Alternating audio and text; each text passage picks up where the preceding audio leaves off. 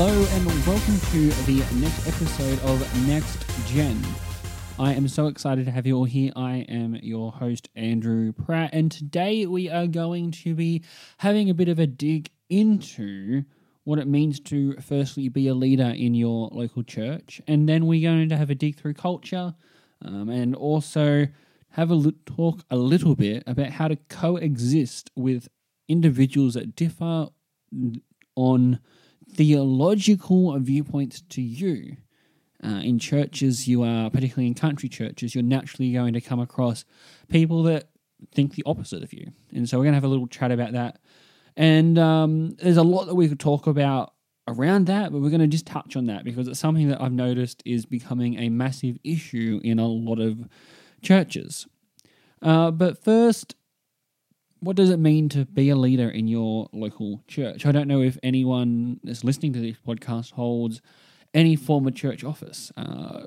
You might define being a leader in your local church as someone that has church office, but I would like to suggest that it's more than that you can be a leader no matter where you are in your local church. And I'd love to have a small conversation right now to discuss what it means to be a leader and what it means to really set the standard, I guess. I have noticed, and sometimes I'm guilty of this as well, but I've really noticed lately that a lot of people in churches have quite low standards when it comes to culture and when it comes to being a leader. We expect that the same few people will always have control over things, and they do that, and we don't need to step up. But I would argue that at the moment, in not just the Adventist church, but in a lot of Christian churches, we're facing a bit of a crisis point where a lot of people aren't stepping up into leadership. And so we're going to look at why. And there's a few big reasons. The first reason, because we have failed to grow young, there's a now becoming quite well-known and quite famous movement called Growing Young, but it's based on a book written by the Fuller Youth Institute, in particular Cara Powell. And in that, they discuss what it means to keep kids in the church and how you do that and how you keep young people in the church. And there is a strategy that they call keychain leadership. In keychain leadership, what it means is essentially actually giving people the keys. So giving people the opportunity to lead, particularly young people, and not trying to control that. I don't know if you've ever been a leader yourself and you've had an adult come over the top and try and control what you're doing. Personally, one of my friends and myself, we had a situation where we were running our church's youth group, and I thought we were doing a pretty good job. We were about 14 or 15, maybe 16 at the time, and this person and I, we'd gotten together and we'd planned everything, and we were running things, and we ran a whole of awesome socials, and the youth group was starting to grow, and it was becoming a really good community. But then some of our church leaders decided they were going to put someone else as the leader of this church ministry, and they took that office. And that actually hurt. It hurt significantly. And it actually took a little while to get over. And in fact, even now, we still kind of joke about it sometimes because it was a moment that we saw that idea of keychain leadership failing. We were leading something and it was going well, but it was taken office. And that happens all the time in local churches. I've even seen it in some churches I've been in recently, not necessarily my own local churches, but some other churches around where people have had their ministry taken off them, and particularly young people, and they've actually ended up leaving the church. So being a leader in your local church, how do you do that? How do you move into that? Well, I'm going to suggest that, one, it needs to come from the church, but then secondly, it can come from you as an individual. You have an opportunity to step up in your area, even if you don't have a church ministry, and set the standard of excellence for how church is done, for how you are at church, and also in how you treat others. The Christian church has lost moral authority. In fact, they've lost all morality in the viewpoint of our community because of the fact that we no longer actually care for people in a really effective way. I'm not denying that we we do some awesome things, and I'm not going to deny those.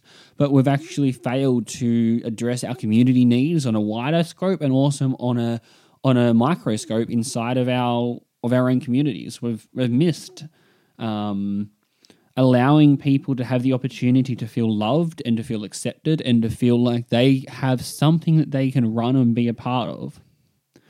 Being a leader really should look like stepping up and setting the standard. We often allow low standards to be the norm. So the challenge, I guess, of leadership is to allow high standards to become common practice and to become what should be expected.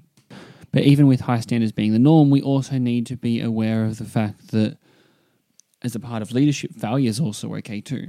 And many people that have gone before me have actually been what I would call perfectionists. Now, being a perfectionist means that basically you aim to make everything as good as it possibly can be, but it can drive people crazy, and it just is not a healthy way of doing leadership. But you've got to be aware of those things when you do really start to think about how you're going to be a leader in your local church. You know what I found? I also think that it's important to be ready to accept ideas from people who are already in church office or are leaders in local churches. You can ask them for help, ask them, hey, I want to get involved in this. Actually step up and say, I want to take part in this. I want to be a part of this discussion. And these discussions are not always nice. That's the thing. And that's what makes it so hard. But when these discussions happen, it helps build a culture that's healthy, and it helps build you into a better leader, because ultimately, I think having a community of people together is a really beautiful thing, but we really want it to be an experience where everyone is growing and learning and becoming a better version of themselves. So I think I've kind of gone in a bit of a circle here today, but I'm going to tell a bit of a personal story, and then we'll move on to the next section. I never really wanted to be a leader in my church. My dad's a pastor, and when I grew up, I saw how horrible people were to him. I didn't want a thing to do with our church. I thought our church wasn't a healthy place, and I thought that why would I want to touch an organization where the people are so horrible and so mean to their pastor that they make him want to leave ministry and they hurt his family in horrible ways. And I had been in a church community where I felt quite isolated. The people there were very cliquey, and because I went to a state school, I just didn't fit in. So I took myself off to another church where all of a sudden I found a really beautiful experience. There was a man there who persisted time and time again asking me to join the audiovisuals team. And eventually I did, and he showed me what ministry looks like. And he got me involved in audiovisual ministry, and he showed me what it means to lead and what it means to be in the background and building other people up to make sure other people can do ministry in the best possible way. And he really led me to start thinking about ministry again. I didn't want to do ministry. I was going to go and become a doctor or a biomedical engineer or something in that field. I even got into a biomedical engineering degree. I was running away from ministry as hard as I could and running away from leadership as hard as I could, even though those jobs do need some leadership. I didn't want to be involved in church leadership.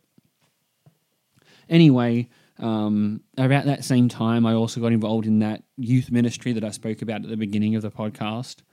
And I was in year 12, and I went to my dad and I said, Dad, do you think Mum would kill me if I decided to go off and become a pastor?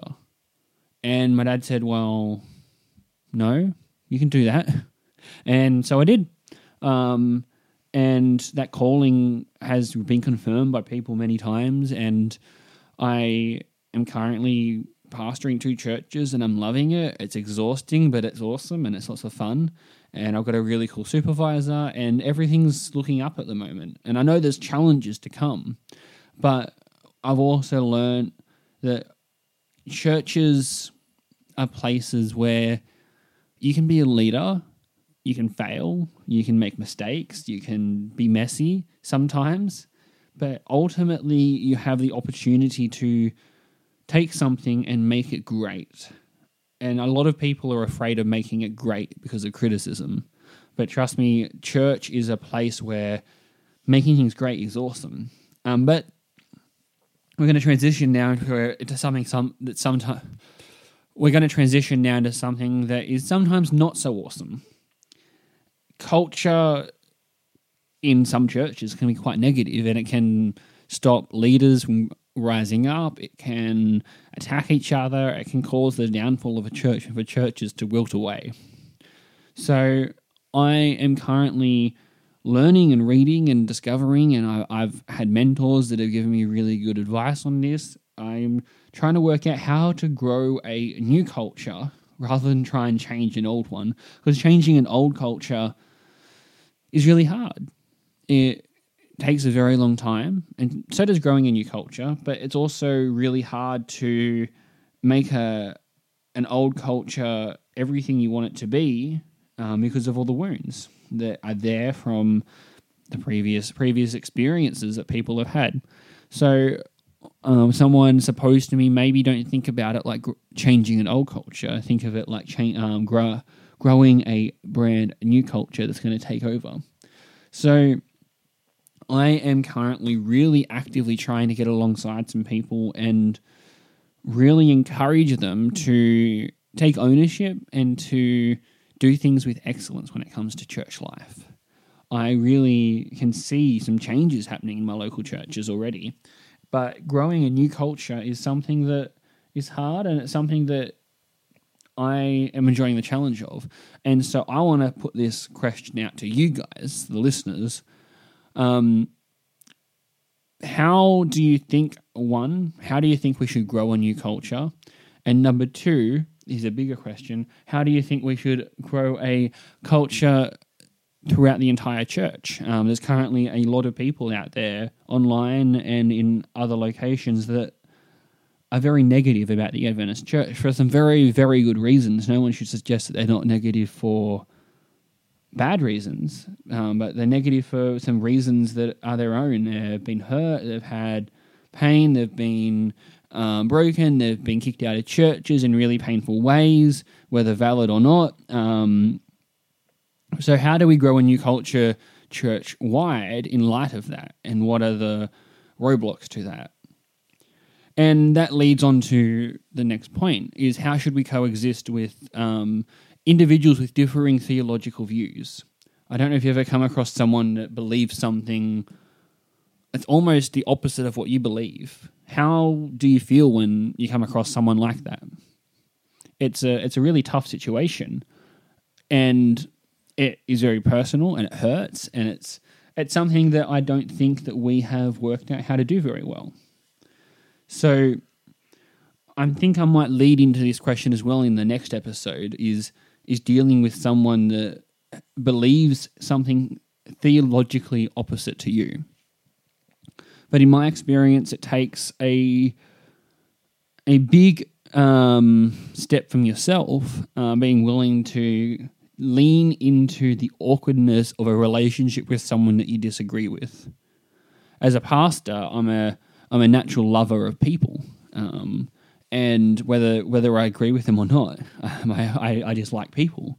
And leaning into the awkwardness of a relationship with someone that you disagree with is something that's really uncomfortable, and it's really hard to do. But one way that I might suggest to you that might help you coexist with people that you disagree with, either whether it be theologically or on a moral level, is try and see the person before you see their ideas. That's a big, tough molehill and mountain to really get over. But when you disagree with someone, look at their world. When I studied my clinical pastoral education, course, I spent 12 months with 6 other people and was leaning into awkward situations that people were experiencing and leaning into the world that people have and understanding where they are and where they're coming from. And sometimes it's great just to get angry and just be like, nope, I'm not going to deal with you. I am just going to be angry at you. But that's not what we're called to do in the Bible. If you look at Jesus, he multiple times lent into awkward situations. If you look at John chapter 3, from verses 1 through to about verses 15, you've got the story of Nicodemus. Nicodemus was a Pharisee. Now, if you're familiar with the Bible, you'll know that Jesus often preached to the Pharisees to try and change them from their ways, but the Pharisees were the keepers of the law. They were like the people that said, you haven't done well enough, or you failed there, so you're not going to make it. You're going to go get clean now. They made the law. They held it. They were the ones that knew it inside and out. So Nicodemus came to Jesus and challenged him, and it was like, yo, Jesus, how will I be born again? And Nicodemus knew the answer. He was just trying to trip Jesus up. The way that Jesus dealt with him was leaning into the awkwardness of relationship and leaning into who Nicodemus was. We don't have the beauty of divine insight that Jesus had, but we do have the ability to lean into the awkwardness and learn about people and understand where they're coming from. And ultimately, Nicodemus became someone that was a friend of Jesus and was even there at the burial of Jesus. I mean, that's a pretty cool journey that Nicodemus took. Probably a very public fall from where he was as a Pharisee, as a member of the council. But he did that, and I believe that whole situation happened, and we don't have enough information to be able to go on, but I believe that whole situation happened because Jesus lent into the awkwardness of relationship. So if we're going to change culture, if we're going to be good leaders, if we're going to really lead our church into a new space, we've actually got to be willing to lean into the awkwardness of relationship, because it's only through relationship that Jesus was able to make the impact that he did. If Jesus had have walked around and not said hello to anyone, I don't think we'd have all the stories that we've got. But because Jesus was willing to relate, he had not just the 12 disciples, but hundreds following him. I think leaning into the relationships and leaning into the awkwardness is the example that Jesus set for us to do. And so the challenge now is go do that. If you find yourself angry or upset about someone in your church, I challenge you to go over there and just go, hey, what's going on? Try and connect with them. Whether that be your pastor or an elder or a fellow member or any situation, be willing to go and have that discussion and lean into the awkwardness of relationship, because ultimately church is pointless unless we are willing to become a community of individuals that are stronger together, that are enjoying relationship, that are growing in our relationships with each other, but ultimately also with Jesus. And if we're going to be a next generation of people to change our church, we've really got to do that. Whether it be through using pop culture or whether it be through using our own ability to relate to one another, we've still got to do it. So that's my challenge. Today, I haven't hit the pop culture bit yet. So I think my next episode, we're going to talk a bit about pop culture, maybe a bit about Game of Thrones. I haven't seen this season or the one before, so I'm very far behind, but maybe I'll get spoiled. But it's not. I can't talk about Avengers Endgame yet, and I've still got a bit of time to go there before I can start talking about that openly. But just know the pop culture's coming, but I'm excited for where we're going and where our conversation might go, and I'm looking forward to having some guests on this podcast as well. So thank you for listening, and once again, I'm Andrew Pratt. Leave a review or send me a Facebook message if you follow me on Facebook. Let me know what you thought, and I am hoping to continue to get better. So we're on a journey together. So I will catch all of you guys in the next one.